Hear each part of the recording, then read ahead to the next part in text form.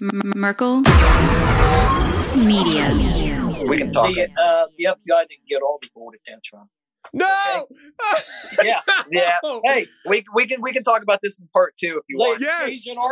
Agent Archer on site said to me, "Denny, you're staring up at that mountain. What are you looking at?" I said, "There's another cave up here with just as much gold." He goes, "Where is it?" I said, "Jake, you screw me on this one, you won't get the other one." And since the last 3 years, we've been keeping our mouth shut. Wow. Okay. We plan on going back this spring. Yeah. So this whole thing's going to happen again. This was all circulating around the base that a giant had been killed, but no one was supposed to talk about it. I saw 3 long, bony fingers reach up underneath the door, curl up to grab it, and then disappear. When he came over to me, dude, he slithered over to me. And this giant comes out of the cave, and they're all frozen. And he starts running and firing at this giant. Well, the giant moves. He's got a spear in one hand, and he's running really fast and spears Dan and holds him up like this. Somebody yells, "Shoot him in the face, shoot him in the face." They basically decapitate him. Got closer. When he got about 15 yards away from me, I raised that 12 gauge and I blowed his head off. I feel something pulling at my leg, and I look over, and there are 2 small gray entities pulling at me, and they're literally, I'm getting pulled off the bed. I reached my hand into this bush, and I touched air. Couldn't breathe, and I couldn't move, because I know I'm seeing a monster.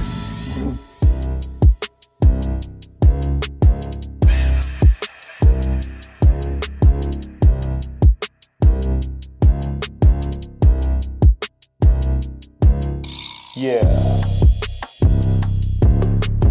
Welcome to the show, everybody. You're listening to The Confessionals. I'm your host, Tony Merkel. Thanks for being here. If you have a crazy, wild experience you want to share with me on the show, go ahead and shoot me an email.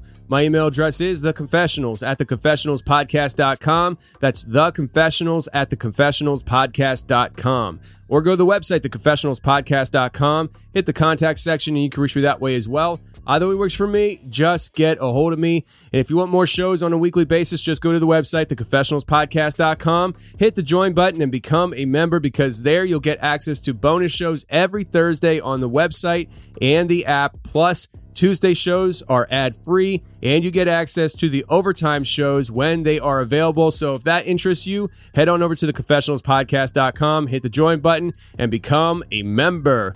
Also, go ahead and check out preparewiththeconfessionals.com. That's called preparewiththeconfessionals.com. There you can get yourself emergency supply food and survival gear. The food will last you up to 25 years on the shelf. And friends, we're living in a world where things are a little uncertain, especially what's in the grocery store. Make sure you and your family are good to go in case of an emergency, where you always will have food for the ones you love most at preparewiththeconfessionals.com. And while we're marching around the internet, march on over to YouTube and hit subscribe if you haven't done so already. This time next year, I plan on hitting 50,000 subscribers on YouTube, friends. So help me get there by going to The Confessionals on YouTube and hitting subscribe. I'm planning a lot of cool things, storytelling on that channel, plus a live call-in show where we do voicemail call-ins, a whole thing, and much more. Thank you very much for doing that, friends. Subscribing to YouTube, The Confessionals on YouTube. A lot of cool stuff coming. And last but not least, Who Saw the Men in Black? Who Saw the Men in Black is a documentary that I was a narrator on, and it is available on Amazon and other places. But if you are on Amazon, go ahead and check it out, watch it, and leave a happy 5-star rating and review to help support your boy. So if you're interested in the Men in Black, if you're interested in things that I do outside the confessionals, you might like Who Saw the Men in Black, because I was a narrator on that, so you'll recognize the voice, obviously. Now, this week, we have Kem and Dent coming on the show. They are a father-son duo, treasure hunting duo, and I'm really excited about talking to them about their treasure hunting journey, because I've been aware of their story for quite some time. I'm finally talking to them, but their story is one for the ages, because they located a lost old treasure from the Civil War, and they actually went through the proper channels to try uncovering this treasure. I'm talking mountains of gold. And the way they found the lost treasure was very interesting. It has a paranormal angle to it. And then we have the conspiratorial angle because there's a big cover up because somebody stole the freaking gold. And I'm going to let these guys tell you all about it right now.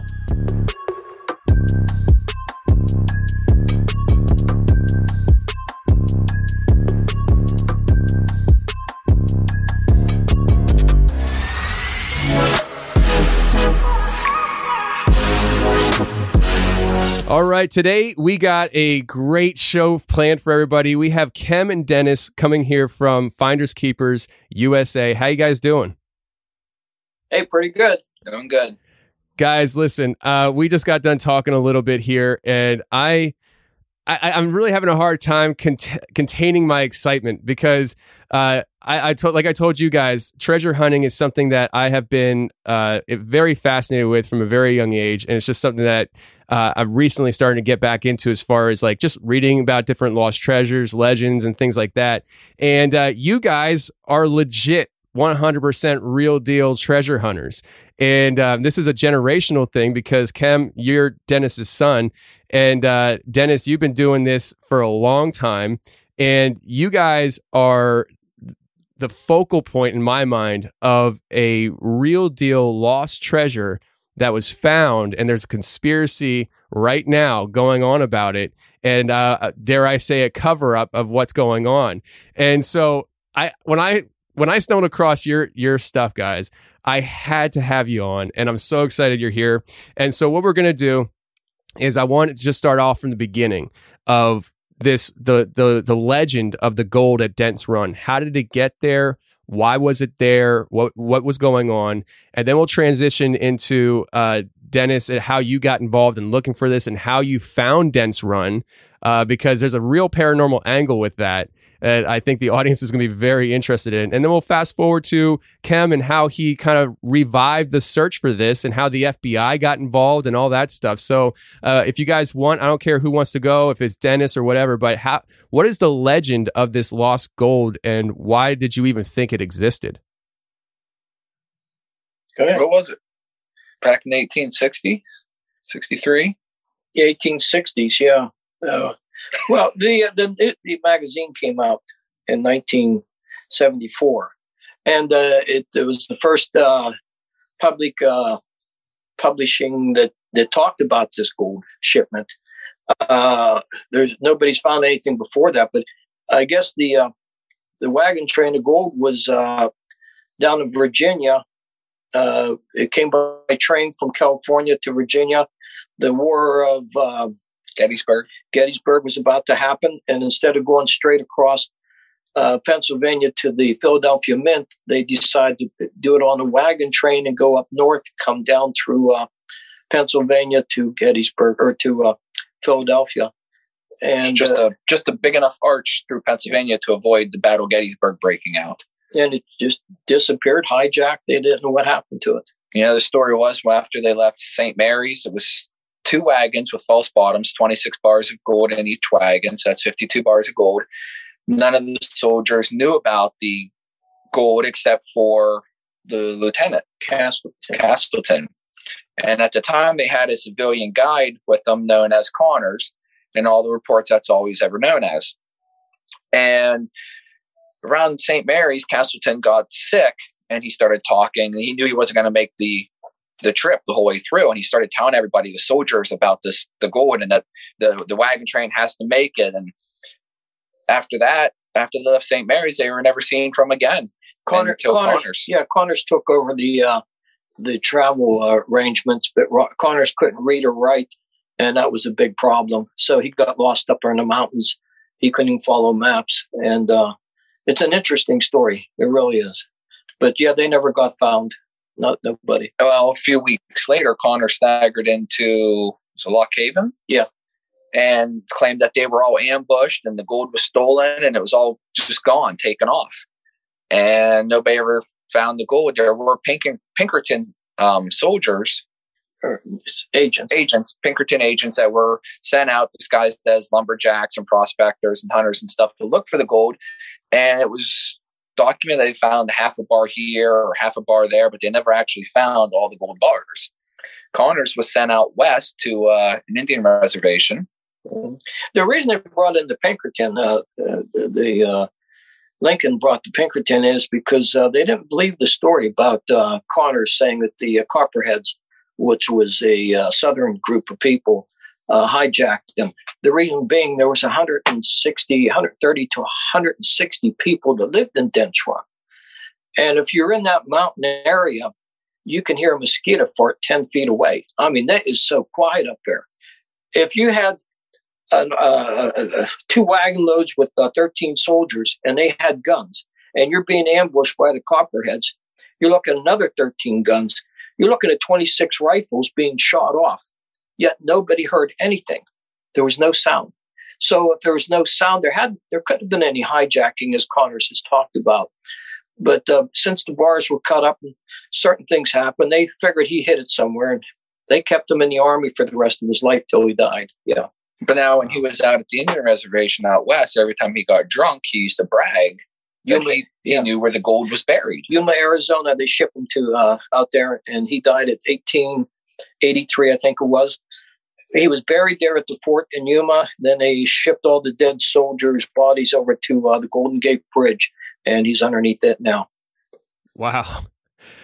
So this legend of the gold, I just let people know if they haven't connected the dots yet. I would call you a local treasure hunters to me. You're in Pennsylvania on the other side of the state, but this is also why I'm very fascinated by this story. I think because it is so close to me. But this is Civil War treasure that had to get to Philadelphia, or Civil War gold that had to get to Philadelphia. So they arch up around Gettysburg, which means that they have to kind of go into like northern central PA to come back down into Philly just to avoid the war and the fight. And the gold gets lost. And you guys, through, just learning about the story, reading about it, and I guess it sounds like other people came to the same conclusion that, this was actually stashed gold. It wasn't, stolen or anything like that. And so the hunt was on for where this stashing happened. Yeah.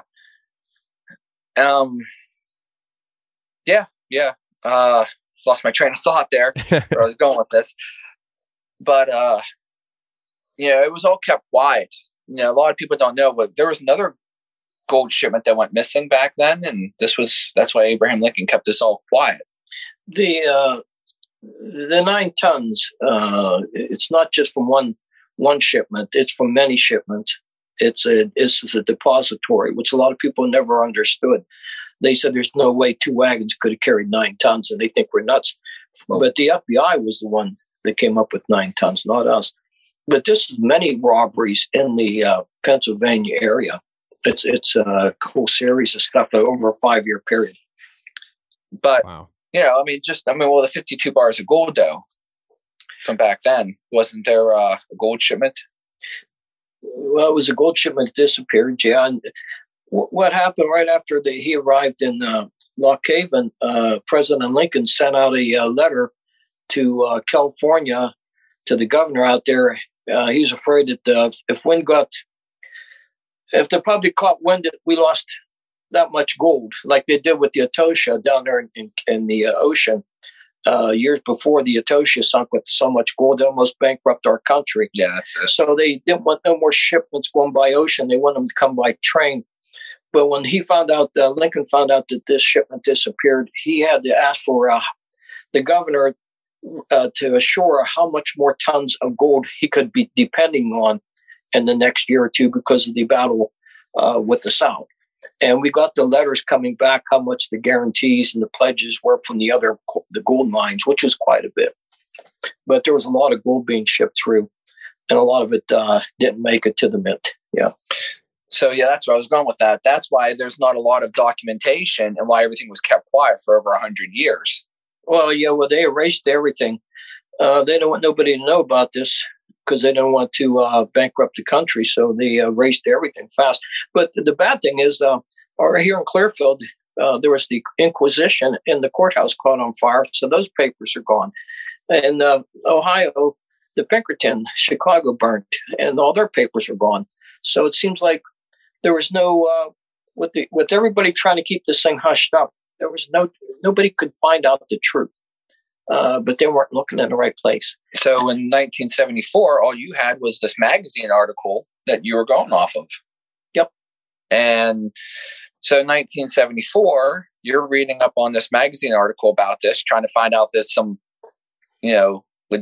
if it was a legit story, if there's any facts to it.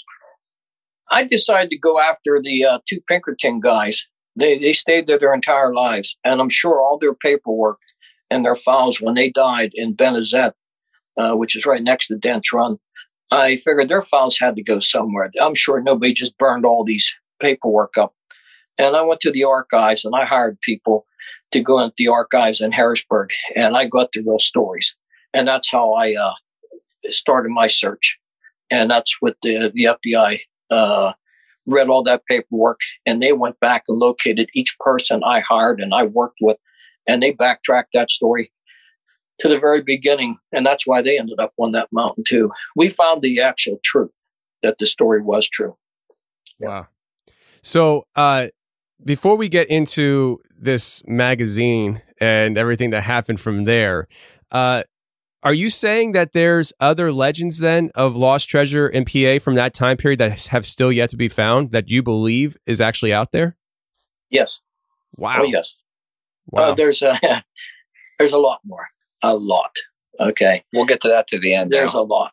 Try to do this in a chronological order so it makes sense. When they were heading this direction, the Confederate, you had banks take money out of town in Altoona and places. Yeah, everybody was stashing their gold in the ground. Yep. Jeez. I was literally thinking about moving out of Pennsylvania, heading to Tennessee within the next year or so. I might be sticking around. I might actually just move out to your area and hang out with you guys for a few years. Raise my kids with some treasure hunters, real treasure hunters. Listen, all right, so let's get back to this magazine article that you guys kind of hit on. So, Dennis, you were working, and you and some of your friends, right? From what I understand, some of your friends were talking about this and kind of just brainstorming about where this treasure could be. And somebody came into the store that kind of helped you find it. Is that how this all worked? Well, on the weekends, we'd go out with metal detectors, simple metal detectors, nothing special. And back in 1974, you didn't have much technology back then. Right. And we would just go to broken down camps and just look for nickel, dime, quarters, beaches, simple stuff. But I worked at W.T. Grant's, which is more like a Walmart, and I was in the furniture department. And one of my guys, I bought a book, and it was a treasure hunting book. And on the front page, we have it downstairs. It showed this lost gold in Pennsylvania. Now, up until this point, you weren't allowed to own gold from the World War II up until now. It was illegal because of I don't know, it's a long story there. But now I guess it was legal to own gold. And they said in there was a 10% reward out for anybody that could find the Dents Run lost gold. And so we got into reading the story on it. And it was just sitting on the table. A couple of days later, a psychic came into Dents Run. We were told to W.T. Grant's. Or W.T. Grant's. And we were told to stay at our areas and sell furniture. And I didn't believe in psychics. And I seen this guy off to the front of the store, and he was up high, and all the people were crowding around him. Using them as a promotional gig. Yeah, promotion. And he hit many W.T. Grants across the United States. He was on tour. And I didn't believe any of his stuff. Well, when he got on his lunch break, whatever, there, he came down and walked directly to our furniture department. And he sat right down at the table we had where we wrote up our cells. And there was like 5 or 6 salespeople around me. And I stood behind Mike, and the other guys were in front of Mike. Mike now is his name, the psychic. And they were talking to him, not about treasure hunting at first. It was just everything in general with his promotion. And Mike reached over and grabbed the magazine. It was laying on the table, and he was paging through it. And my one friend, I can't think of his name either, but he says, have you ever tried to look up treasure hunts or anything like that? And he says, no, mostly, lost people, lost objects. But he says, I'll try the treasure hunt. And he opened up the pages, and he was speed reading right through the magazine, because I'm behind, I can see all this going on. And I'm thinking, what a joke. This is ridiculous. And then he shut the magazine, and he tilted his head up a little bit, and his voices were coming out of his mouth. And from what I can recall, it's like 3 different voices of somebody talking. And I didn't realize it was the dead soldiers from the Dents Run gold shipment at the time. I heard them saying they're hungry, they're starving, or something like that. They're lost. I don't know. I wished I could remember the whole conversation. Till this day, I wished I could. I wasn't paying that much attention. And then when he came out of this trance that everybody was looking at him, he came out of the trance and he grabbed my atlas that was there, and he wanted an ink pen. And so I stepped around to the front like everybody else, and I'm watching this guy. And he comes down with an ink pen. He's looking up at the ceiling, and he comes down with this ink pen while he's looking up, and he hits the atlas map, and he looks directly at me, and he goes, "Denny." I don't know how he knew my name. He said, "I want you to go to this site and do certain things." So we all looked at where he hit the map, and damn, it was Dents Run, and it was on the road right up on that hillside. And that scared the crap out of me that he could do something like that. And I watched him. His eyes were in the back of his head, his eyes were in the back of his head. It was he was looking up at the ceiling, and then he came right down, looked right at my eyes, and hit that thing. There was no faking. That was if it was luck, it was damn good luck. He told us what to do, how to go up there and get some dirt samples, and we did. From different mountaintops too, not all at one location. And I had a Corvette, 69 Corvette, and I went up this dirt road to the spot where he hit with the ink pen. And me and Chris, I think Chris Christopherson was his name, we got out of the vehicle and we took our first dirt sample right there. We called dirt number 5, dirt sample 5. And then we climbed up the mountain to the left almost died climbing up there, took a dirt sample at the top, came back down. Then we drove up the dirt road, and there was clay trucks coming up and down. It was a construction site up ahead, a mining company. We get up there in the top, and it's all mud and stuff. We took 2 dirt samples up there. Then we went around. And wherever you got them from, you had to write 1 on the lid and put 1 on the map. Yeah. And 2 and 2. So you know where each dirt sample came from. Yeah. Then when I got home, I decided to add 3 more to the list. He only told me to take 5, but I ended up with 8. Took them out of my dad's garden. And these were in butter dishes, the blue bonnet butter dishes with the white tops. All were blue. And 6, 7, 8. I don't know how I got that many blue butter dishes for that short period of time. I still to this day I don't remember. But anyway, when I got the dirt, I called Mike, and he was up at W.T. Grant's in St. Mary's. So me and Chris drove in the Corvette, drove up there to meet him. I stayed in the parking lot. Chris went inside, brought him out. He came out, sit down in my vehicle. Mike, then he grabbed my hand, and with his right hand, he grabbed my left hand. So he was sitting on the passenger seat with his feet out on the ground. Yeah. And the floorboard was to his left, and you were standing here to his right. Yep. And that's where he grabbed. And he took his one hand and just waved it real quick over the floorboard, the passenger side floorboard. And he grabbed number 6, 7, and 8, put them on the ground. He said, "These have nothing to do with this." By then, my heart was beating fast. Wow. But then he went back in the second time, did one quick swipe, and he picked out number 5. And he says, "Denny, you're within 500 feet of the gold." And I'm like, this is crazy. He set that down, asked for a piece of paper. I gave him a big sheet that I had. He drew a map real quick. Says, off to the left-hand side where you stand, go back to number 5.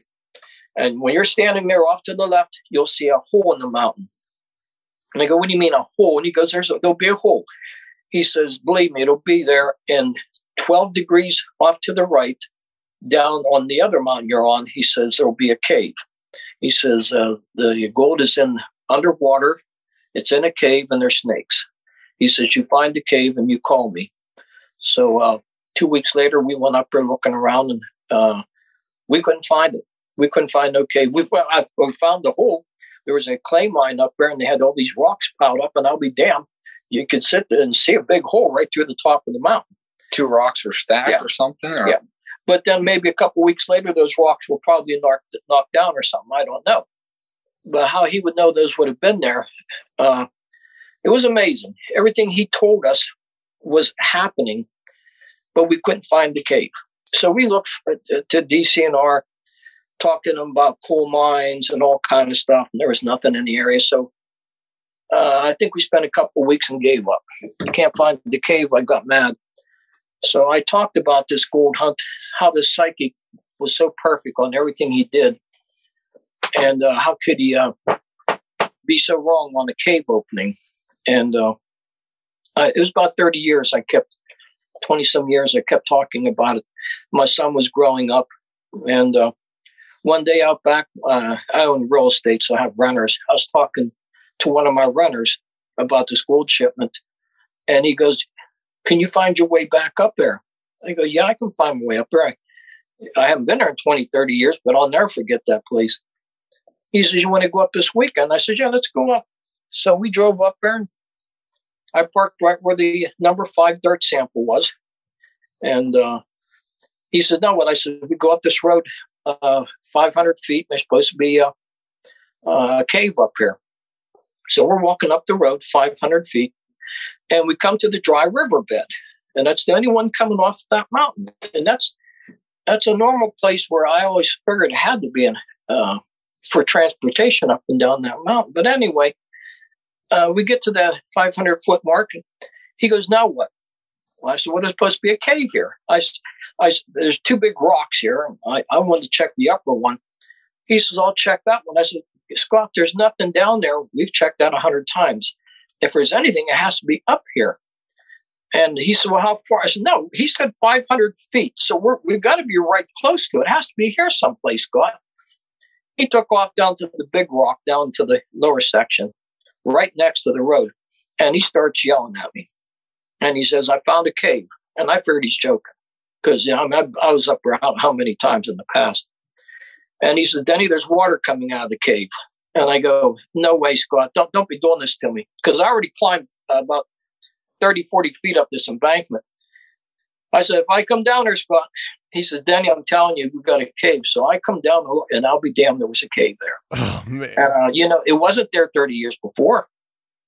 And what we didn't know, that was in 1969, 5 years before I did this, the clay mines came in, but they took that trail. It was an Indian trail, the Snooks Trail, and they ran a bulldozer through there, and they put the road in.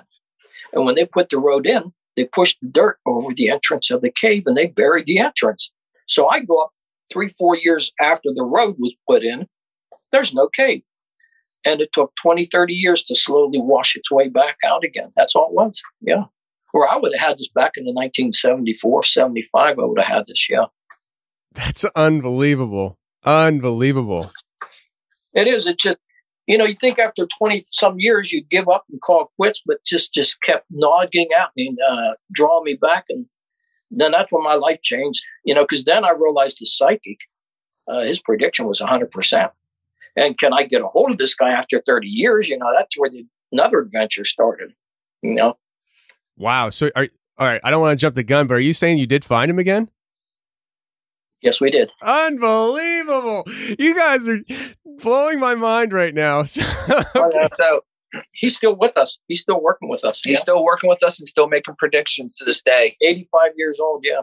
Oh, my gosh. You guys, I'm so happy we're talking. All right, so where do we go from here? I mean, so you find the cave after 30 years of, talking about it, telling Kem about this legend, and you finally find the cave.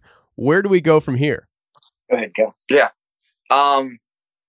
So yeah, it's November 2004, and they come back and they say they found this cave. I'm like, okay, so he's like, "I'm going back up. I'm going to take these dirt samples." I said, "Why?" He said, "Well, I'm going to see if I can find this psychic." So, okay. So he goes back up. He gets some dirt samples. He comes back. He took them just like he was told to back in the 70s. And he's like, he goes, "I remember back when that psychic came into WT Grants, it was around April." He goes, "Because when we went up there to get the dirt samples, it was the first day of fishing season." He goes, "I missed the first day." So we go down to the local newspaper place here. Gets on the old reel-to-reel, looking at the computer monitor with the reel-to-reel newspaper clippings from back then. Finds the original article advertising him back in 1974 coming to WT Grants. Gets his name from there. Mike Malley. Gets on the old wonderful internet, finds out that he was living in southern Pennsylvania, gets his phone number. Call this gentleman up, and he answers. What do he say? I said, is this Mike Malley? He goes, yeah. And he goes, is this Danny Peralta? No way. I go, what? Yeah. I go, are you kidding me? No. He goes, yeah. Now, granted, he might have had caller ID, but what did he say next? But the thing is, I says, is this Mike Malley? And he goes, yeah. He goes, is this Danny Peralta? I go, you remember me? He goes, aren't you the one with the white Corvette? I'm like, wow, I haven't seen this guy in 30 years. I only met him twice in my entire life, W.T. Grants and W.T. Grants. Never talked to him in 30 years. And he came up. I mean, that just blew my mind. So then he says, what can I do for you? I said, Mike, I found the cave. He started laughing. He said, it took you 30 years to find the cave. And he starts laughing. And then my life changed after that. Yeah. He gave us some more predictions because I did some more dirt samples. And he said the cave was 32 feet long, and go back 32 feet. You'll find a vertical shaft. You'll see snakes in there. Follow the sparkles of gold. He's given us a whole bunch of predictions. So we go back, and me and Kim go in there with our friend Scott Farrell, and we're laying in ice water. It's running down her back, and we're slowly tunneling back. I mean, to give you a perspective on the cave, it was only like 2.5 feet of clearance from the ground to the. I mean, it's a boulder, and we're going back underneath this boulder. So there's only 2.5 feet of clearance and about 25 feet width. Yeah. So we're just tunneling back, and he said, just go straight back. So we're in there. We're using an old turkey roasting pan. We have ropes tied to either end of it. Somebody's in there laying on their side, digging with an army shovel, putting the dirt in the turkey pan. The guy outside's pulling the rope, pulls it out, dumps it. We pull it back in. It was a tedious, long process. But see, we're only, when we got in there, it was only 15 feet to the back wall. Yes. And he said to go 32 feet back and it'd be a vertical shaft. And I said, well, there is no vertical shaft. I mean, there's no air blowing through this place. How could it be So these guys were getting pissed off. And I was laying on my back. They're getting ready to quit for good. I'm laying on my back. I have candles or flashlights. Water's running down my back, ice water. And it's in Christmas time, winter. And I'm looking up the ceiling, and I see the charcoal, the moss on the ceiling was burnt crispy. It was charcoal, just burnt. And then I realized the flames went to the back of the cave. So I'm yelling to the guys, get in here. So they came in, they says, I'll be damned, somebody had a torch in here, and they burnt the ceiling. There were chisel marks in this roof, too. Yeah, so you can see where they had the end of the torch went into the ceiling, but the thing is, the smoke went to the back of the cave. Now, how can that happen? So I lit a fire, and the smoke filled up in the cave, and we go choking out. Kim goes back to the back part, the 15-foot mark, and he yells, Dad, there's another burn mark back here. So I crawl back and I look, I go, I'll be damned. Now, that was the high point. The cave has like a hump in the middle where the water is always running. And that's where these burn marks were up high. And I said, well, how can the smoke go to the back of the cave? So Kim starts digging on the back of the wall of the cave. And tell me what you find. No, just digging in the back wall there, and eventually start to uncover a man-made wall. Flat rocks stacked up, and the whole width of the cave. Unbelievable. We pulled the wall down, and there was another room behind that wall. Wow. While Kim is digging into this dirt. Topsoil. Because he sees another room back there, and these porcupines were going in and out, But he sees another room. He says, Dad, there's a room here. And he's digging with his hands, and tell him what you find. Oh, there. Yeah, digging through this. I mean, it was real soft dirt. I mean, it wasn't like clay or anything. I mean, it was put there, recently within the last 100-some years. And I'm digging and pulling all this dirt out, and there's earthworms. I'm finding earthworms inside this. Night crawlers, big ones. And I looked at them and I said, oh my God, snakes, baby snakes. The psychic said baby snakes will lead you to the gold. Wow. This was in December. We're finding night crawlers in the middle of a cave with ice. I mean, this is absolutely crazy. So when we got that far, the psychic part of his prediction light a candle, stick it in room number 2, and the sparkles of gold will lead you to the gold. So this is the same time we're doing all this. He puts his candle in there. The back wall, about 2 feet wide, the whole way up and down, it lit up like sparkles of gold. We're yelling and screaming. I mean, everybody's running in there. And then we find out it's big water droplets of water. But it's only right in one section. It's no other place. And he said, the sparkles of gold will lead you to the gold. He didn't say the gold will lead you to it. It was sparkles. So we had to work our way back to that next wall. And guess what? We found another man-made wall. It took us a year or 2 to get all that clay out through erosion and stuff. We found more burn marks on the ceilings. When we got to the second wall and started knocking it down, we found the vertical shaft where all the smoke and the air used to go up years ago, 100 and some years ago. When I realized that the psychic predicted 32 feet back, there'd be a vertical shaft big enough for a human to climb through, and we found it. Jesus, I mean, my life had changed at that point. This guy was perfect. Absolutely. You guys are taking me down an emotional roller coaster right now. This is amazing. You'd have to live the story that we lived. I mean, there's a lot we're forgetting behind all this, but it's an absolutely amazing story. How somebody can, supposedly he connects with the dead.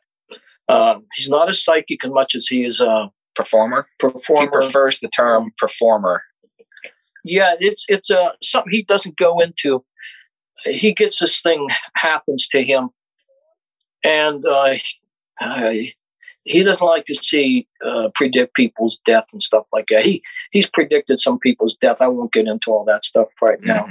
And it's nothing he really wanted to do. But when we asked him about the gold in Dents Run, this energy came to him, and he figured he'd go along with it because it's not predicting somebody's death or nothing. And that's the only reason he got into this. And he figured that since I didn't call him after 30 years, that his abilities to find treasure and communicate that way didn't work. Wow. So he never did anymore. Until we looked him up again.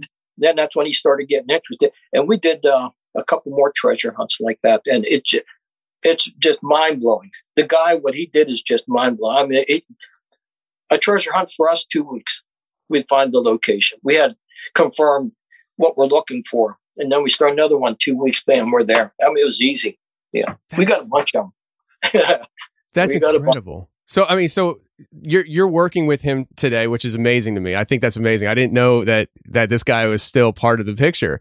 And he's helping you find these locations. So you're saying that you've been finding other lost treasures and stuff, and he's been aiding in that search. Some of them, not all of them. He quit after a certain time because he felt like since there was no gold coming out of these sites, no treasures, he don't want me to, how can I say? A lot of them are on state game land, so we're prohibited from digging. Okay. So that's why there's nothing coming up out of them, is because we're kind of stuck. He was afraid somebody'd get bit by a rattlesnake, somebody would die on one of these adventures, or that my 30-year quest, I'd go financially broke. He says, Denny, until I see money coming out of the ground and my hunts are real, I don't want to do any more of these because I'm afraid somebody's going to get hurt. And I agreed with them. So we moved on with some other psychics, and we're up in Canada. I mean, it's amazing what we do. If it works, it works, you know? It works. I don't know how it works. But, people say, I don't know how a psychic works, but I don't know how a cell phone works. And I use it in a microwave, so it works. What the heck? Yeah. Absolutely. If it ain't broken, don't fix it. That's amazing. So, all right. Does he know? I mean, do you still talk to him? I mean, does he know about the next part of this story? Or I don't know if it's the next part. Yeah. Yeah. So does that inspire him at all to say, okay, let's do it? I mean, there's money that came out of the ground. It's just, it was stolen from you in a sense. Yeah. Well, we'll get to that. Okay. But no, I mean, the whole point was look for gold and to prove the psychic was a fake. And it's all true. I mean, if this guy can actually communicate, he had to communicate with somebody. He's 100% correct on the Dents Run thing. I don't know how he's doing it. nobody could be in that cave. It was sealed up, 2 rooms with all that dirt and the walls. How could he know there was a 35-foot shaft back there and stuff? It was amazing. But anyways, we keep working and going our way back there. We get to an area of the cave 35 feet back where it's dangerous now. We're not under a solid stone. We're beyond the border. We're beyond where the road is, and now it's caving in, and it's dangerous. So what we didn't know was when that bulldozer came through in 1970 or 69, they actually caved in. The bulldozer fell into the cave and collapsed, and they pulled it out and they backfilled the area. Had they seen the gold, they would have grabbed all the gold in 1969, but somehow the bulldozer fell in, they backfilled. So now we're in that area, and it's too dangerous. We put up a lot of iron braces. We go back another 10, 12 feet underground. And I decided to call quits. It's too dangerous. We see this gray clay going straight back. We see this black rocks bleeding out of the clay. And we're taking samples. And they said send them up to the Mahaffey Labs. They said it was pig iron bleeding out of the ground. And I go, pig iron. They go, that's changing the clay from tan to a gray, and the rocks are being turned black. You have pig iron. So I called the state up, DCNR, because we're working with them. And Ted Boriski told me, if you got a black streak, it's pig iron. That's before the Civil War. If it's reddish, you got iron steel, and that would be red rust. He says, Denny, you got something in there that's old. I said, well, I'm done working in that cave. Somebody's going to die. I'm shutting it down. So they actually came to the site, DCNR, and took us up above and said, why don't you drill down into the cave? They showed us how to do the drilling. Wow. So we did that for 2 years. We're only allowed to use a certain diameter. It was a 3/4 inch masonry bit. Very, very small. Now, you're trying to drill down 20 feet, or not 20 feet, but 15, 12, 15 feet. The slightest angle would throw you off, from your target. So it took forever. But I would like to go back, though, and say all this time of trying to prove that this gold shipment happened, we were calling the Smithsonian, National Archives, all this other stuff, and everybody, what were they saying? That the National Archives in Washington, when I called them, a lady answered. And I said to her, I'm calling about this gold shipment, lost gold shipment in Dents up in Pennsylvania. And she goes, sir, hold on. There's somebody here that knows more about that. And I never got the guy's name. Till this day, I wish I remembered that. He comes on, he goes, I asked him told him what I wanted. He goes, the official word we are to tell you treasure hunters is that it never happened. There's no lost gold. Don't waste your time. And I go, okay. I said, well, thank you, sir. Thank you. He goes, good luck. I hope you find it. I go, whoa, wait a second. Wait, what are you saying? Good luck. I hope you find it. He says, you're not listening to me. The official word we are to tell you guys, it never happened and it doesn't exist and don't waste your time. I go, I got you, buddy. Thank you. Till this day, I wished I knew who he was. And it's things like that we keep hearing, that it's a cover-up. We keep hearing more and more, they're steering people away. Files are being destroyed and stuff like that. And that made me want to push more into this, yeah. Yes. So yes. So we're opening office at DCNR and everything because it is on state game land and it's illegal to dig on state game land. But, through the powerful loopholes, we're able to drill down from the top.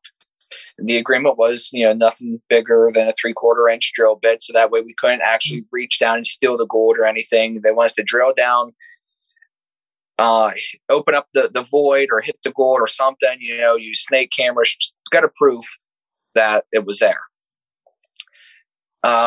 We weren't allowed to use commercial grade equipment.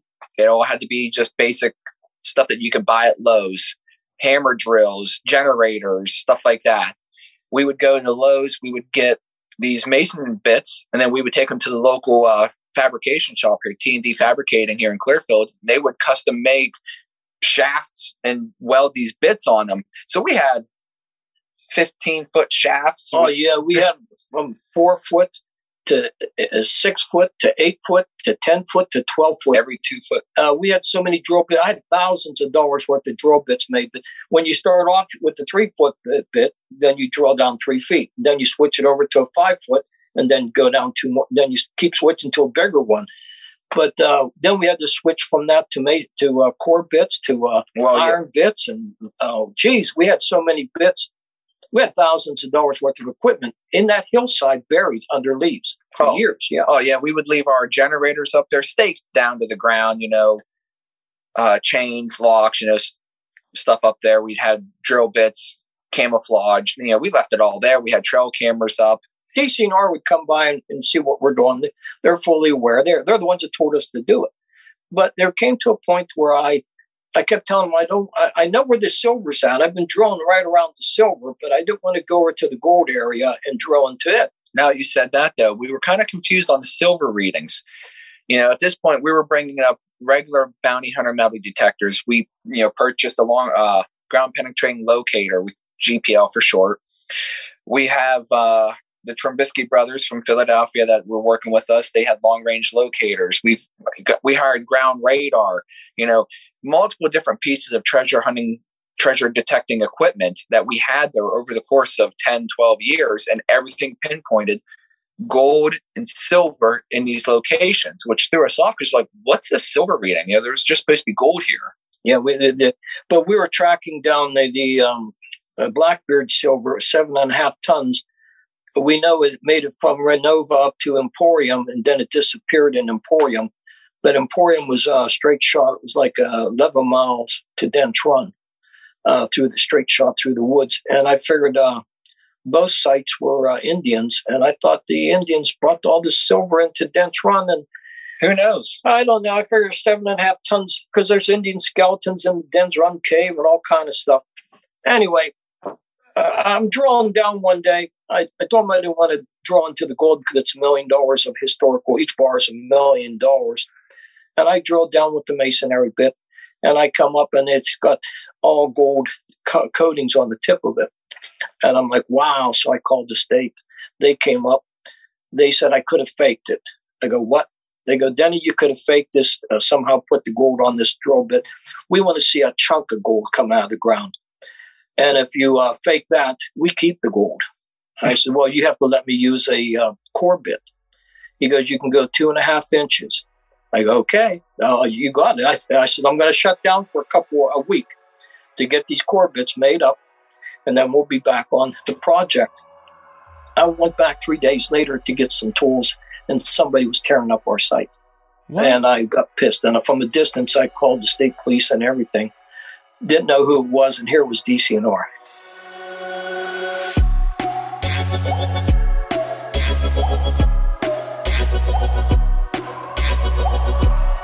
Okay, everybody, let's take a second and talk about our sponsor for today's show, which is HelloFresh. Friends, I love them. I freaking love them. Let me tell you something. Before HelloFresh kind of came into the Merkel tribe household, there was a lot of times that we would be like, what do you want to do for dinner? This? No, it takes too long. This, that, and the other. It always came down to this. It took too long. Don't feel like making crazy dishes, that kind of thing. And so what we wind up doing is going to the grocery store and buying some sushi, because sushi is a soft spot here. We love sushi, and we would wind up buying sushi at least once or twice a week, and that stuff piles up. It's expensive. Not with HelloFresh, because HelloFresh makes it easy with all the recipes and ingredients shipped right to your front door, and they have over 50 menu and market items to choose from every week, including vegetarian, calorie smart, and gourmet options, providing plenty of variety. Ingredients travel from the farm to your front door within a week.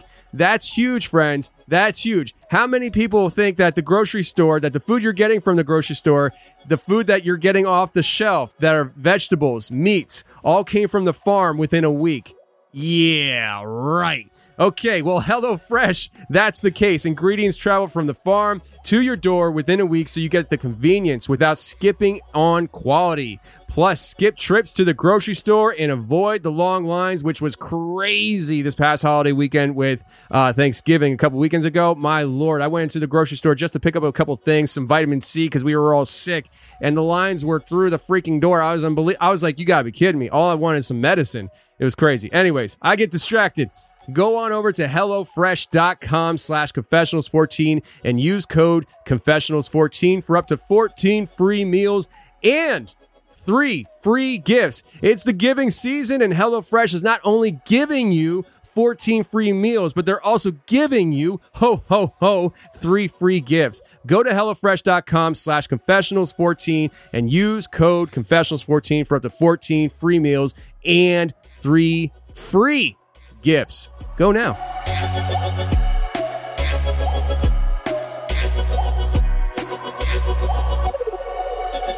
So before we go any further, I didn't realize this.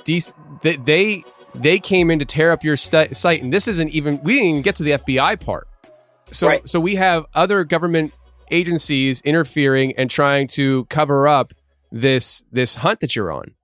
There's a lot more government agencies. Wow. I'm not going to get into all of them, but there's a lot more behind this. Okay. Now, as far as the whole DCNR statement, we don't know if it was the agency or if it was a few rogue employees that had this information that went and did it. But I had the head agent for DCNR, and I had Ted Brisky, the mineral guy out of Harrisburg, on site, showed him exactly where I hit the gold with my drill bit.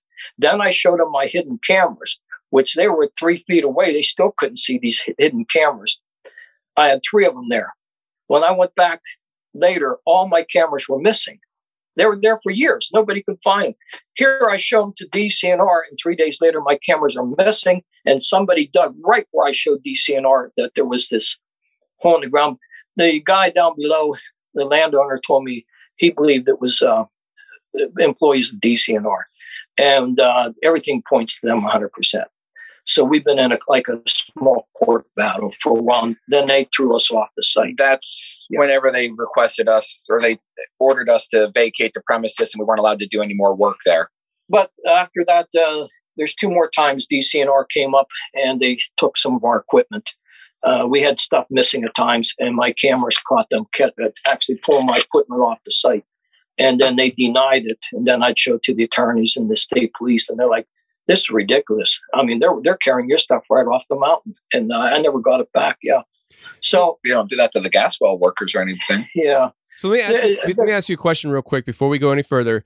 What is your thoughts as to why they are messing with you like this? I mean, is it just simply that they don't want people finding this treasure that's outside of the government, or is there something maybe more sinister? I mean, you guys have had time to think about this. Why do you think that they are? Because I mean, they didn't pull it all out of the ground like the FBI did. I'm not trying to spoil the story here, but why are they messing with you? Because they screwed up. The laws have never changed in Pennsylvania. There is no treasure hunting law. It dates back to 1860s. The treasure hunting law then is called finders keepers. The finder gets half, the landowner gets half. That's what still stands for in Pennsylvania right now. They still haven't changed it. Either the finder gets half, or the person that it was taken from, a bank or something, they get the other half. And then the landowner gets nothing. It's a 3-way shot there. Now, up until we found the gold, that was the standard law. We didn't sign any contracts or any agreements with the state. So we fall under finders keepers law. Now, if we do find the gold, and there was 26 bars, we thought then, half of it would belong to us, and the state gets the other half. But if they could get us out of the picture, they get to keep it all. Makes sense. Now, somebody did some diggings at the site. Remember I told you I seen people digging when I went back 3 days later? I saw them digging one hole, but we found out later there was 3 more holes dug on that road. Somebody put metal objects down in the road, piles of metal in a straight line. I didn't know this until the FBI came up. But somebody did that to throw all my gold readings off. That if I go back with the news people, it would be iron, iron, iron, iron. Make me look like an idiot. I've been there for 13 years. I never had an iron reading anywhere in 13 years. When I went back after that, I blamed DCNR for what they did. I had iron readings after that. Yeah. So now I know DCNR and everybody says, about the digging permits. We tried to get bonds and digging permits. Yeah, they gave us a bond, especially for us, that we could not get bonded. We tried everything, and they wouldn't make the correction. There was no time limit to the end of the bond. They could keep the money for indefinitely. And if a bond company put up $500,000, they could hold it for 10, 20, 30 years. There was no time limit on the end. And they wouldn't put one there. Normally, when you're done with the project within so many months, the state signs off and okays, and then the bond is released. They wouldn't do that in this case. So they gave me a bond. I still have it. And I could not get nobody to bond it for us. So we tried everything legally to what we could do, and nothing. And then we were told to vacate the property. We vacated, and we were kind of at a standstill. And in those years, we ventured up to Nova Scotia and branched out to other portions of the country. We had 30 days to vacate after I accused the DCNR and all that stuff of drilling or digging up our site. So in that 30 days, I already had the core bits made up. And I told the attorney, I'm going to do everything I can in 30 days before I walk off here to hit that damn stuff.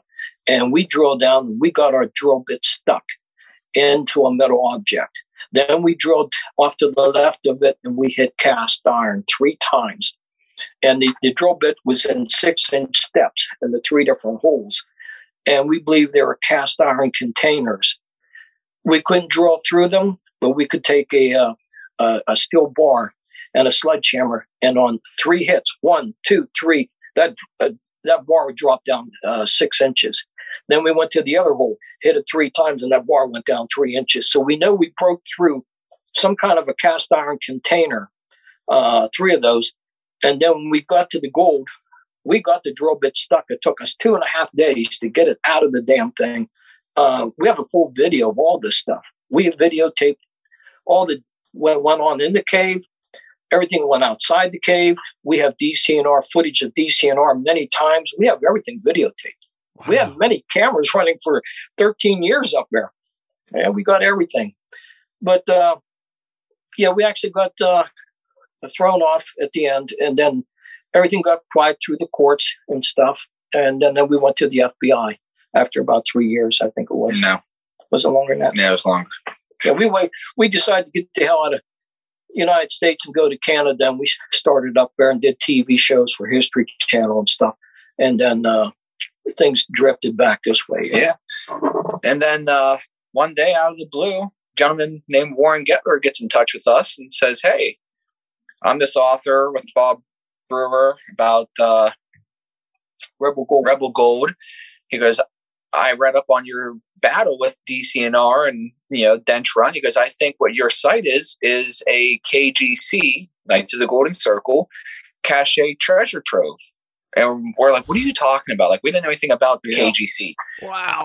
And he explains that the KGC, the Knights of the Golden Circle, were Southern sympathizers who would like the South would rise again kind of thing. And that they did operate here in the North, and that what they did, I mean, there's TV shows out there about them where they, Jesse James is a member. He was a famous outlaw. He did all these robberies, bank robberies, but never had any money.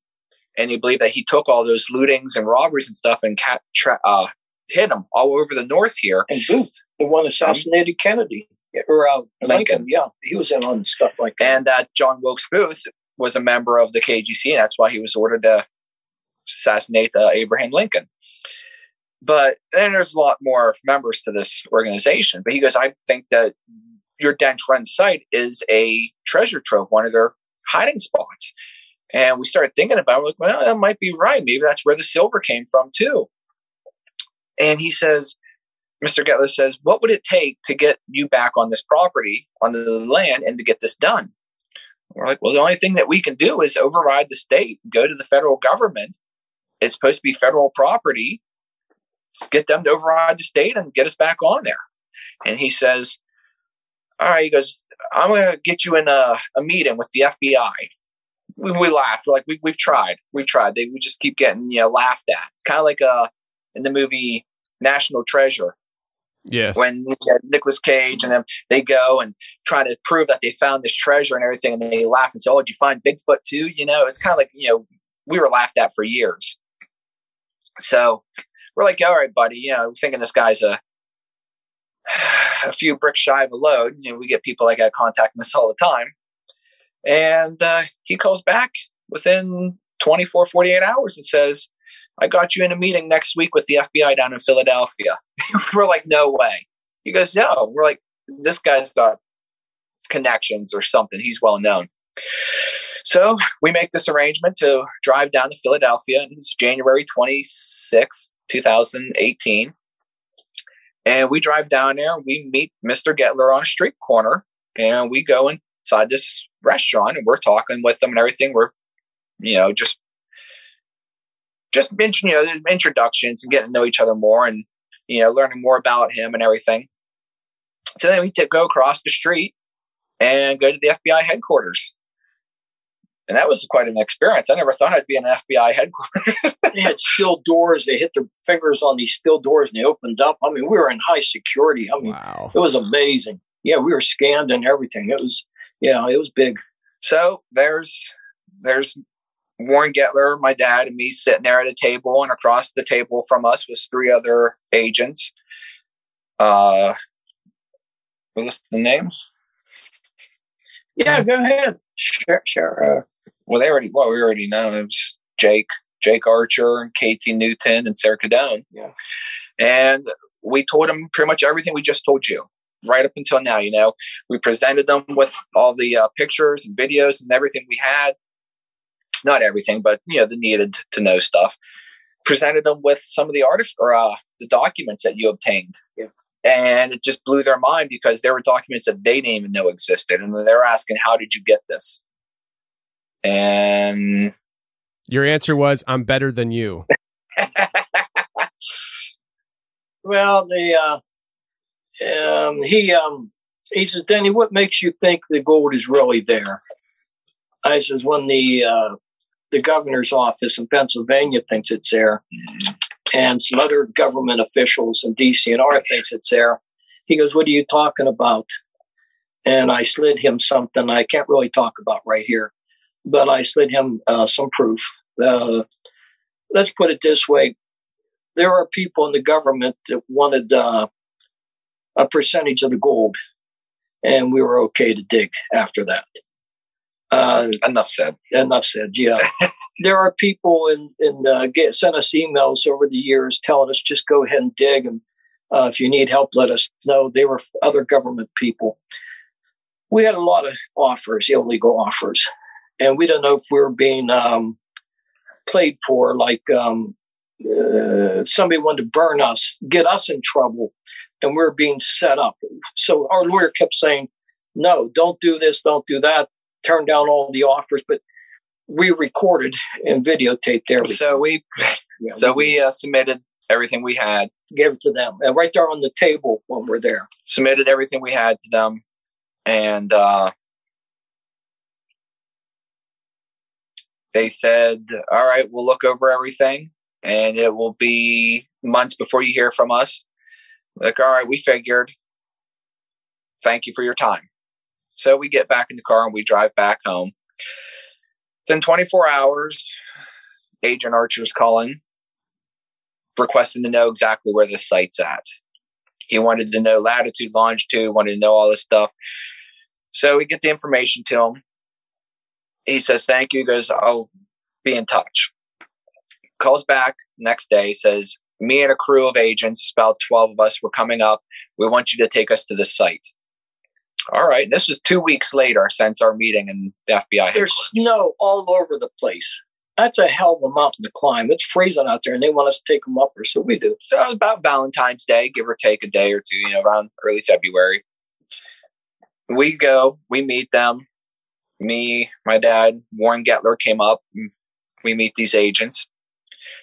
We were told no finders, keepers, logos, nothing, no media, nothing. This is all off the record, hush, hush. DCNR doesn't even know we are disguised as skiers and trail people. That's all it is.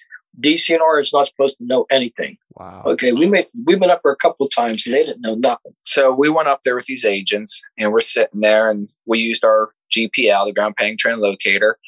There were copper pins that we use. What the GPL is, you hammer these pins into the ground, you run these wires to them, use gator clips to hook to them, they plug into the machine, and it uses low voltage electricity. So you have a grid 4 pins set up, and on the machine you can turn it down. You can shoot electricity from pins 1 to 2 and 2 to 3 and 3 to 4. It sends electricity out, goes down the pin, goes through the ground, comes up the other pin, and comes back to the machine, and it can tell you what's between those 2 pins. Inert ground, water, cave, gold, silver, copper, a whole bunch of stuff. And we had these pins that were hammered in the ground that we left there from when we vacated the premises. So we take the machine up there, hook up to these pins, hit the button, got gold readings right off the bat. Everybody's screaming. Everybody's happy. They're taking pictures. We moved to other pins that we had left there in the ground, hooked up to them, got more gold readings. Took the machine, moved it a couple 100 yards away, set it up with some other pins, got inert ground, showing that our machine was calibrated properly and it was working. So they go back and they said, all right, we're going to take this information back to headquarters and stuff. It's going to be weeks or months before you hear from us. All right, same thing. So we're sitting around, we're waiting. 2 days later, they call back and says, hey, we're getting a team to come in, use their equipment at that site. Oh, okay. They said, we'll be there 2 weeks.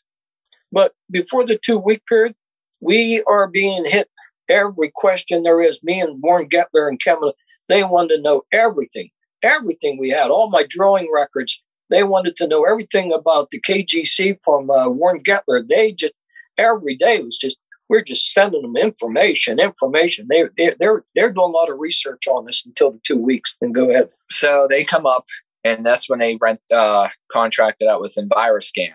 And EnviroScan came up. It was just me and my dad. Warren Gettler wasn't there on this trip.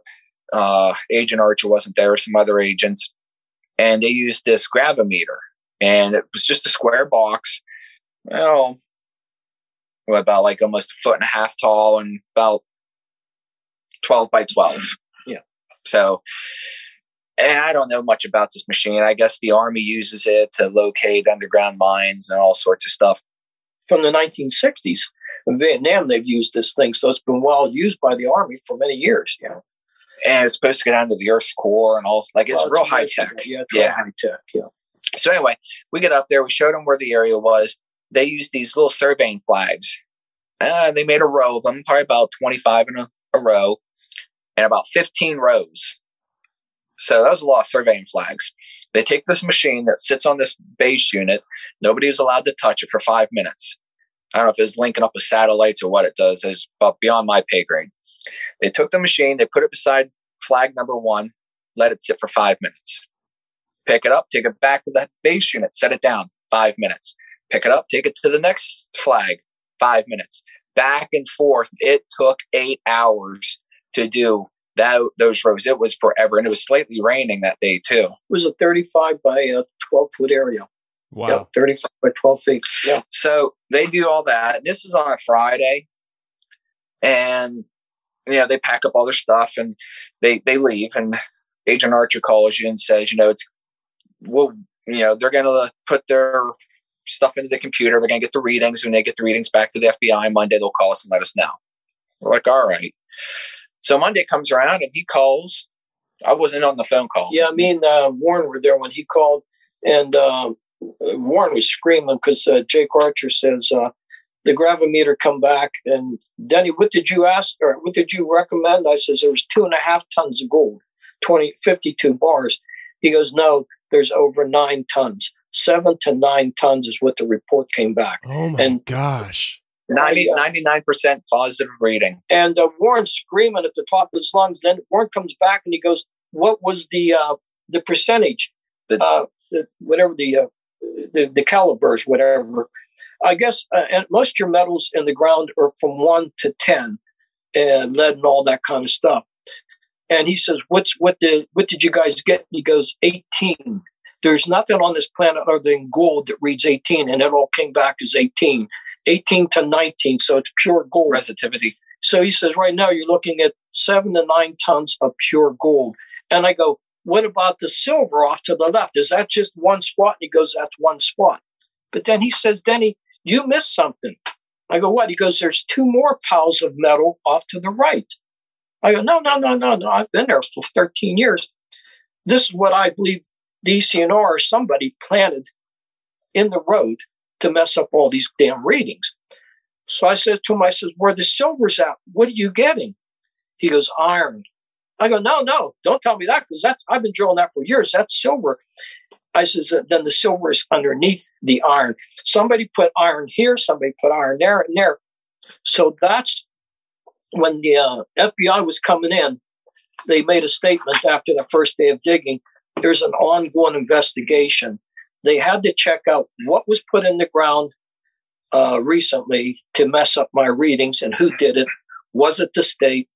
Did they get any money? That's what all this was all about. And they asked us to keep quiet. But go ahead, Kim. I'm sorry. No, you're doing fine. I'm just keeping my mouth shut. So they confirmed that they were able, Agent Archer confirmed that they were able to get a warrant signed to come in and override the state. He said, he said, this is an FBI operation.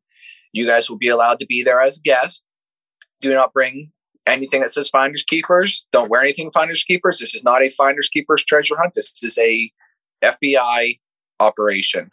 Understood. Like I said, we want to be there. It's our 15 years of hard work. We just want the recognition for it. We just want to see what comes out of the ground. We want to make sure it goes to where it belongs and that it's not going to be stolen. That's all right. And so they wanted us to put all these trail cameras up. We want you up there checking that site every day. Like they were very persistent on us securing that site and making sure nobody was going to go in there and dig. I mean, it sat there for all these years. Now all of a sudden they're jumping the gun and want things done. When it was 2.5 tons, no major. It's only 12, FBI and a backhoe is supposed to do this. Then the EnviroScan says over 9 tons of gold. Now everybody's going nuts. Now they want Kim and us to go every day, check the site, put all these extra cameras up. I mean, they're going nuts. Go ahead. Actually, I just want to say one thing before you continue for the audience listening, because I don't know if everybody has quite a great grasp as to what a ton is as far as weight goes. I mean, if you're talking about 9 tons, you're talking about over 18,000 pounds of gold. So everybody can just understand, like your average car probably weighs about 2,000 pounds. We're talking about 18,000 pounds of gold. That is insane. Carry on. I'm sorry. I just wanted to clarify that to the audience because we have an international audience and they might understand more of the poundage than the tonnage. It's a lot. So we're going up there. We put more trail cameras up there. We're going up there. We're checking the site every day, just like they asked us. And I went up the day before that they were supposed to be there. They said we're going to be there on this date, March 13th. Yeah. I went up March 12th to make sure everything was still legit. Make sure, because there's hunting cabins up there and they rent them out. And I want to make sure that there wasn't going to be a lot of people and causing confusion and hectic, I go up there and the confusion and the hectic was already there because the FBI showed up a day before. And I'm like, what's going on? And I get stopped by Agent Archer and he's like, oh, well, we're just setting things up. We're just getting things ready for tomorrow. All right, that could be true. And he's like, I told him I said about going up and getting the trail cameras. He goes, oh, don't worry about them. We already took care of all of them. Somehow he knew where we put all the cameras at that we just put up there a week prior. I'm like, all right. He goes, did your dad have 12 cameras? I said, I guess. I don't know. Sure. So we come back and I, told him because he was going to meet Warren Gettler at the airport to bring him in. I told him what was going on. And, oh, okay. And so we had an agreement to be up there the next day at 8 a.m. Same thing, no finders keepers logos because his vehicle has finders keepers on and stuff. We go up in I had a 2013 Mazda hatchback, little compact car. Me, him, my dad, and Warren Gettler drive up there in my car. And FBI police everywhere. They have the bottom portion of the mountain roped off with crime scene tape and, police line, do not cross, all this stuff. Go to get out of the vehicle, and we get stopped by the FBI police. And we, all right, well, this is who we are. Mr. Agent Archer told us we could be here. Oh, no, just for right now, just stay in your vehicle. I'll let them know you're here. So we sat in the vehicle. Long story short, we sat in my vehicle for 6.5 hours. 6.5, 7 hours. Yeah. And we did see Agent Archer throughout this time. We did talk to him. He told us we're getting things set up, which I thought you're supposed to get things set up the day before. But he's like, we're getting things set up, and there's not a lot of room up there, and it's pretty crammed. Just stay in your vehicle here. We'll let you know when it's time. Well, so 6.5, 7 hours, we go to get out of the car and stretch. There is a porta potty there. And anytime we got out to go use this bathroom, FBI police jumped out and, where are you going? You're not allowed to leave. You can't. We're just going to the bathroom. So anyway, this one time we get out and we're standing there stretching, and we see this lady walking down the road towards us. And as she gets closer, we automatically recognize her as WTAJ reporter. I can't remember her name right now, but she knew who we were. She recognized us. Now, swear to God, we didn't call her. We didn't notify. We did what the FBI asked. We didn't notify anybody, but somebody called the FBI. Sure did. Somebody called the news company and told them what was going on. So she gets close to us and she goes, "Hey, I recognize you. You guys are finders keepers. You could snap your fingers. FBI police were on us, grabbing us. You're not allowed, they were kind of yelling at us, like accusing us as the ones that called the news reporters. We're like, we didn't call anybody." And they escorted us behind the crime scene line into this green tent. We got the 3rd degree. You were told you're not allowed to talk to anybody. You weren't allowed to. We're like, we're doing what you asked. We're just, pawns here, apparently. And then we kind of got a little snippy back saying, this is ridiculous. You told us to be here at 8 a.m. and you've had us confined to our car for 6.5 hours. It's 30, 40 degrees out there. The car's been running nonstop. What's happening? He goes, well, all right, well, now it's time. Let's go up the hill. Okay. So we start walking up this mountain. It's about a good 3/4, almost a mile hike up this mountain. And we get up there, and there's about 35 agents up there. They're everywhere. There's an excavator. We were told there was no room to walk or anything, but you got all these agents everywhere, and they're just doing their thing. And we noticed that they've already dug a hole, but they dug off to the side where the iron was supposed to be at. Mm-hmm. And the whole thing was the iron there was only supposed to be down about 3 to 5 feet. So they dug down, confirmed that the items were down 3 to 5 feet, showing how accurate the readings were.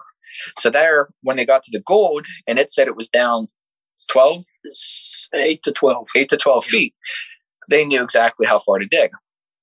So we get there, and they go to move the excavator over to what they call as the honey hole. Our spot, yeah. Our spot, right where the gold's at. And they start digging down. Finally, we're like, here it is. This comes the moment of truth. They're digging down. They're hooking, scooping out the dirt, and they're dumping it. And I look, and after spending years with this knucklehead, I can start detecting things that he does, like his camouflaged cameras. And I'm looking, I'm like, hey, there's one of your cameras. They said they got all of them. They're getting ready to bury it. As they're pushing the dirt, digging our hole, they're pushing the dirt. Close to the hillside. Yeah, and I'm like, Kim, they're going to bury my camera. And Kim says, what are you going to do? So 35 agents, and they're split in half. 15's with us, 15's at the other side with DCNR. They keep me and DCNR apart at this time. And I put my hands up. I stop the excavation. I walk over. I grab a pile of leaves. And I come back, and the agent's right next to me. I hand it to him. And he looks at it, and he looks at me, and it was a camera inside the leaves. And he says, fucking genius. And he handed me the camera, and he goes, how the hell did you do this? I hand it to Kim. The machine is taking his picture while he's holding it, and other people documenting that I gave it to him. I gave it to Kim. In a sense, go ahead. So, yeah, so he hands it to me, and we're like, all right, cool. We have the camera. And so I'm thinking in my head, I'm like, well, he thought the agent said he got all the cameras, and I didn't know how many cameras were there. And so I'm talking with him, and he's like, oh, I think that's all the cameras. I can't remember. So they start digging and doing their thing. And they got down about 6, 7 feet, 6, 7 maybe feet, 8 max. And they said, hold up, stop. Archer yells. I'm like, what? It's 4:00 in the afternoon. He goes, we've been here all day. We're cold. We're hungry. He says, we're going to pack it up for the night. And we're like, you've only got like 3-4 more feet to dig. He says, no, we've been here. We said, we're going to go back to the hotel. You guys go home, get a nice night of rest. We're going to come back here tomorrow morning at 8 a.m. We'll come up this hill together and we'll start digging right here where we left off. Yep. Were his exact words. Yep. All right. Us still being hopeful and gullible and everything. We're like, all right.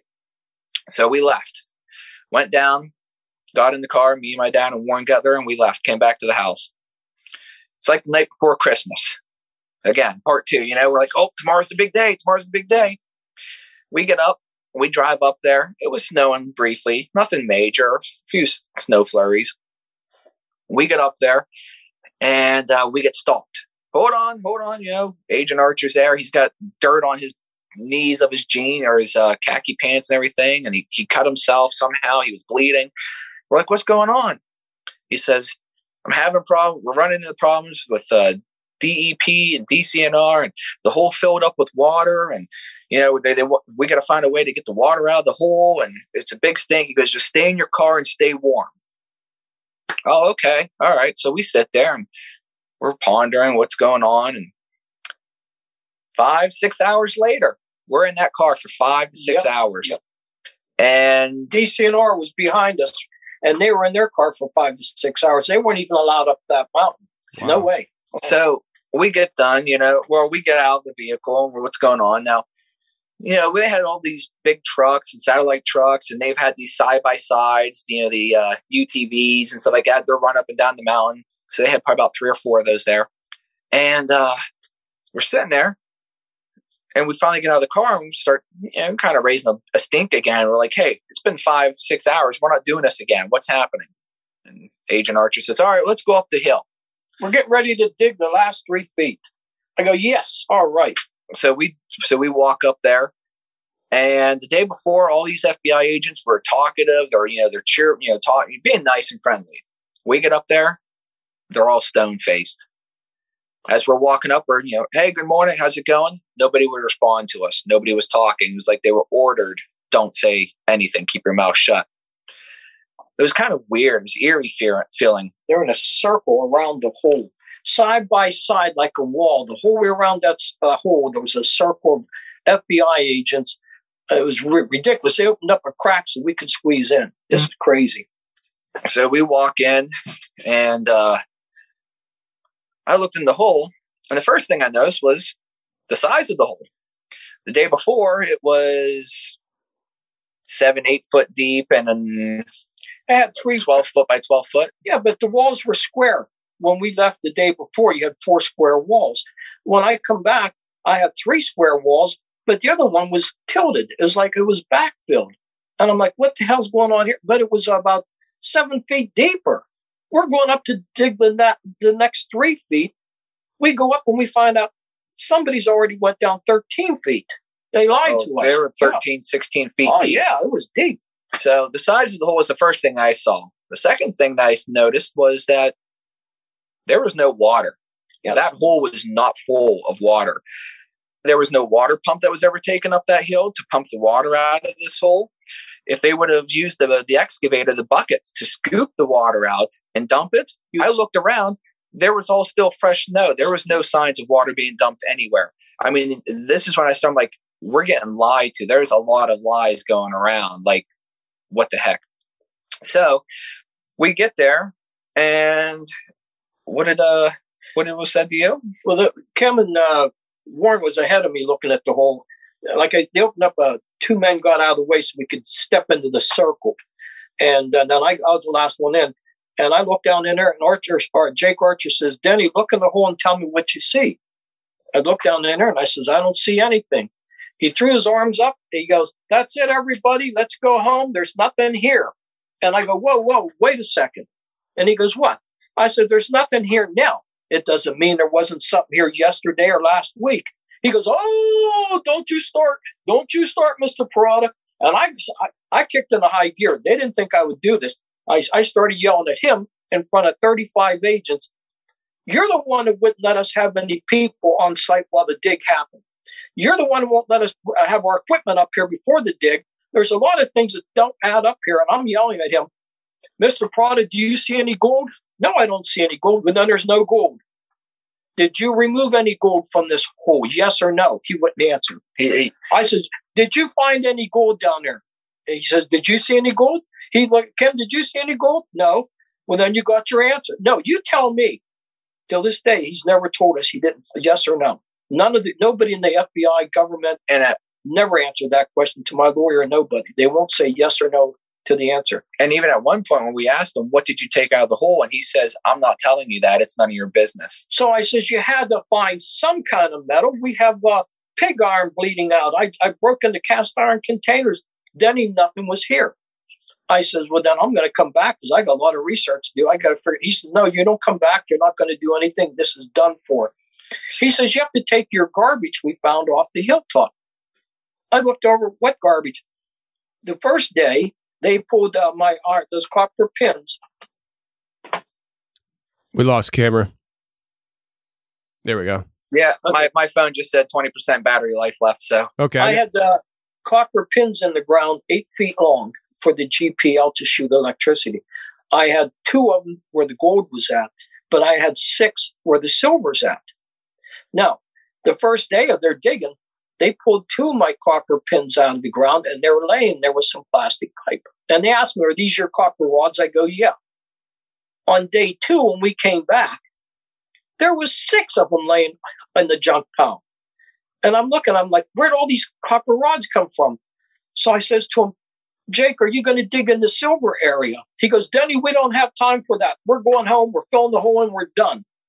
And I kept saying to myself, well, they had to dig in the silver area because there's only 2 pins in the gold area. So we got down off the hill. There was a lot of suspicion. Something was going wrong. Nothing made sense. At this point, we were walking down the hill. We were told we had to walk down the hill. And as we got down the hill there, Warren Geller starts walking towards the green tent, the same green tent we were in the day before that we were told to go into.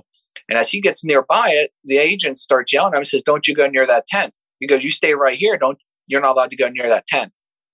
And Warren's like, why? He goes, don't treat me like I'm a dog. Like, what? Yeah, what? And we, excuse me, we get down there, and I'll never forget these words. As we were just at the police line, do not cross, and we were going on the other side of it, Agent Archer looks at us and goes, I'm telling you right now, you don't go to the media. You put nothing on Facebook. You put nothing online. You tell nobody nothing that happened here. And he says, if you do, there'll be serious repercussions. And then he turned and pointed at me and says, and you got your law enforcement career to worry about. I went to the Municipal Police Academy in 2009. I've been active law enforcement clear up until this point, 10, 11 years at this time. And that statement was made to me, and I was just flabbergasted. So when Jake was walking away after he made that statement, I said, Jake, he told us to keep quiet until the investigation was done. I said, well, how long is it going to take for the investigation? He turned around and he goes, I have no idea, Denny. And he walked away. That's the last I spoke to him. And we waited a year for something to happen. Our lawyer says, what's happening with the investigation? Of course, it's, with DCNR or whoever did the digs and the offers and all that stuff. And we don't hear nothing back. So my lawyer contacts Newton, and she wants to know what's going on and stuff. And they deny any of this happened. And who's that? Who's the senator? Senator Arlen Specter? No, it was the other one. Pat Toomey. Pat Toomey got in. He says, I'll find out. And they said, there's nothing in their files. This didn't happen.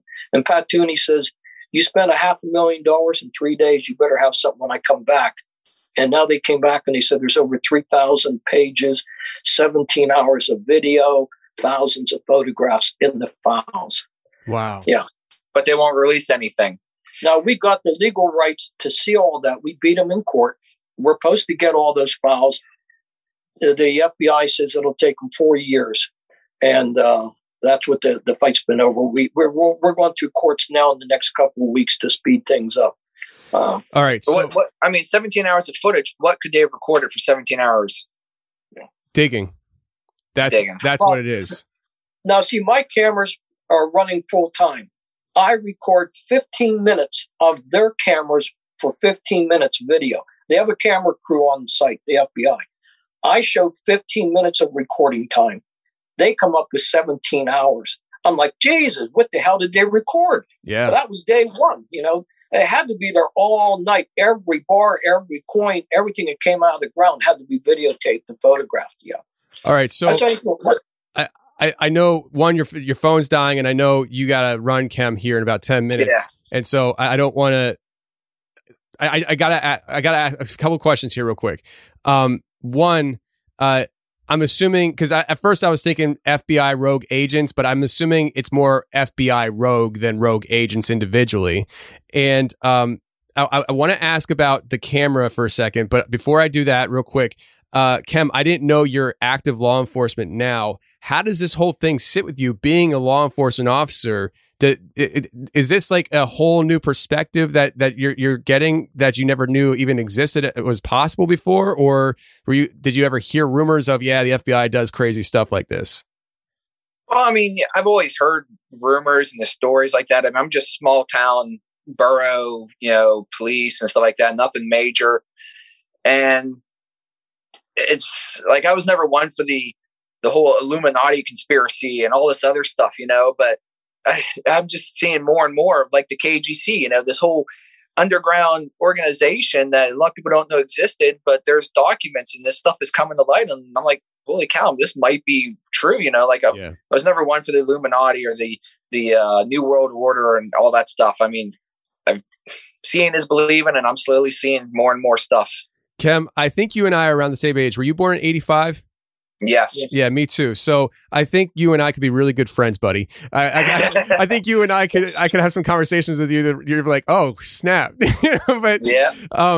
All right. So I wanted to come back real quick to the camera, though.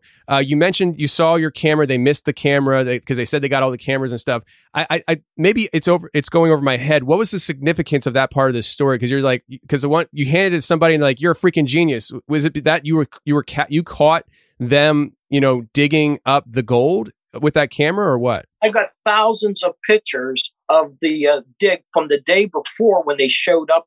The whole way, it shows everything. The lawyer says, oh my God, did you give that to the FBI? Because obviously they have to know about this. I says, I handed it to him. He goes, can you prove it? I said, it took his picture, his face, and he gave it to me. He says, he gave it to you, and you told him it was a camera? He goes, they're all legal. He says, thank you. And we have more of them up in the trees, and they're all legal. Everything was legal. Yep. Yeah. There were some up in the trees that I was not aware of that he hid, and they got pictures. Everything the FBI people were denying, I proved a year later when I started releasing these pictures. They said they couldn't dig very deep. They went down 13 feet. You could see the excavator going down. I mean, it's a huge hole. They tore that whole place up. So you literally got footage of all that stuff. Yes. And so that's why when we were talking before, you're like, yeah, we're going to win this one. Yeah. I mean, we have pictures of the night before, before dig day one, of them up there overnight, walking around with bulletproof vest on and carrying ARs. Oh, yeah. The whole mountaintop was sealed off. You had 70 some agents, 70 some FBI agents. The cars down below, 35 of them from all over the United States, tags, and they had that mountain surrounded. The thing is, we found out a month, almost 3-4 months later, a couple weeks later, and things started to fit together after the dig. And people were calling us up and telling us, did you know they dug all night? And we go, what? They had jackhammers all night, and the quads are running up and down, she said. And they're filling up the back of these SUVs all night. They're loading stuff from the mountain. She said, day one, she goes, when you guys all left at 4 o'clock, she goes, they came back at 7 p.m. and dug until 3 in the morning. Which she goes, I heard them using the jackhammer, and they did have a jackhammer attachment for that excavator. Yeah. It was up there. And the thing is, after the dig happened, and we didn't know it, day 2, we're sitting in our car. We didn't know it. The first convoy comes through at 8 o'clock in the morning behind us. We didn't see it. And it goes to Hicks Run, and it loads up. All these SUVs are loading up something into these armored trucks. And we didn't know anything about armored trucks until people around us started saying, didn't you see all the armored Humvees? Didn't you see the armored trucks and all the Humvees What are you talking about? And we kind of established a timeline that they were moving this stuff around when they had us confined to our car. They wanted us in certain locations, so we saw nothing. At 6 o'clock at night, after the dig, at nighttime, another convoy came in. They sit at an armored truck at the Valley Farm Market for 5 hours. FBI's in and out all day talking to these guys. It's drawing all this attention. 5 hours, and then it takes off. And with the convoy, goes to Dents Run. They shut down the roads into Dents Run. They make people go back in their homes, don't come out, and they have the armored trucks in front of the green tent loading up. Who does this stuff? I mean, the armored trucks are coming after they dig, when they supposedly didn't find anything, and they're making people stay in their homes, and they shut the roads down. There's a lot to this. This whole thing is wrong. There's a lot wrong, definitely.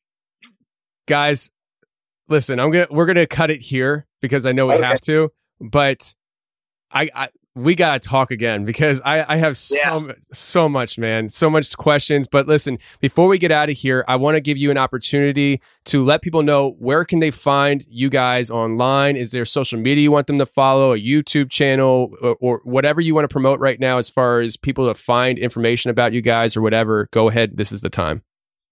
Well, we do have a YouTube page. It's Finders Keepers USA.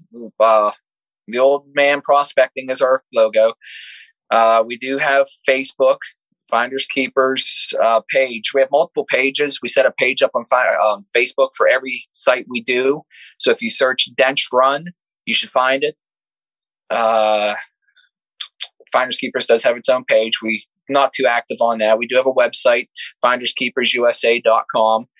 You can go there and check out our stuff. We don't update it regularly. It's web design is beyond my pay grade again. So it needs severely updated too. But the last guy that did it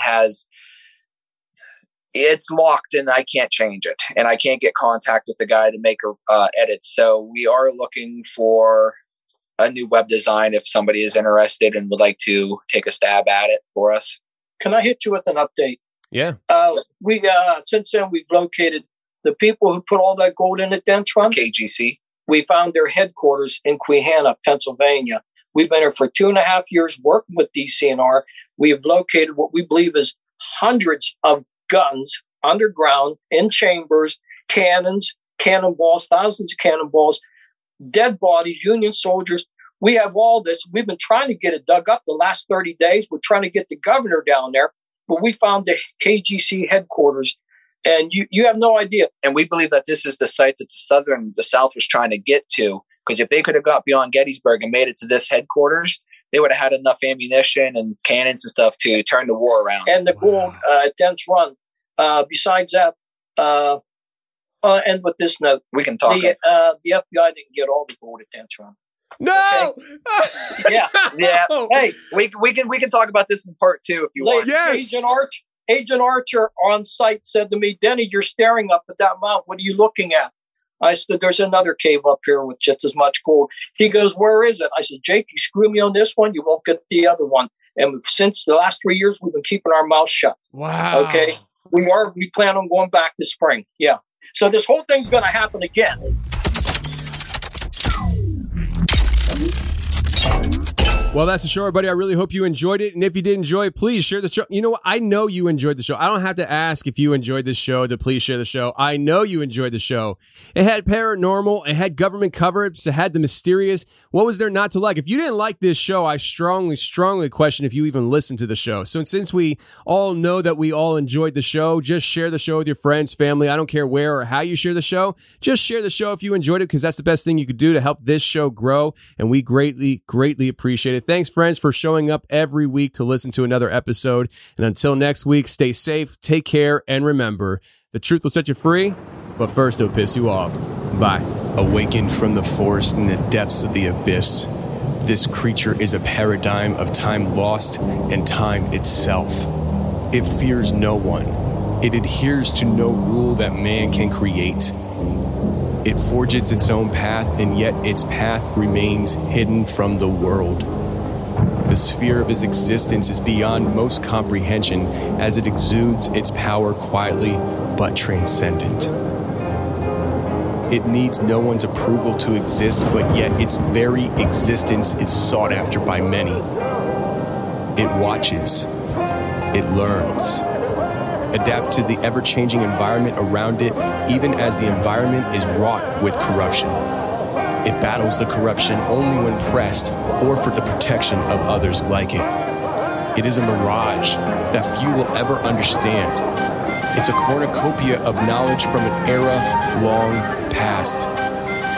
It's free. It's Bigfoot. My fantasies always consisted of making it big. My soul was nothing more than a bargaining chip. Marketing is what they tell you to do and what you're willing to give. LARPing to the fullest extent. I don't wait, I shoot first like Han on a Rodian. These people don't understand me like reading a Nokian. Stretched thin, like pulling an accordion. My heart ain't primordium. All these historians telling us lies, setting aside. Everything is medicalized. Politicians selling the ride. I bet 'em a die where the relevance lies. They dressing alike, reptilians. My resilience is brilliant. I'm here to lead the rebellion on Hellion, salient, alien with no melanin.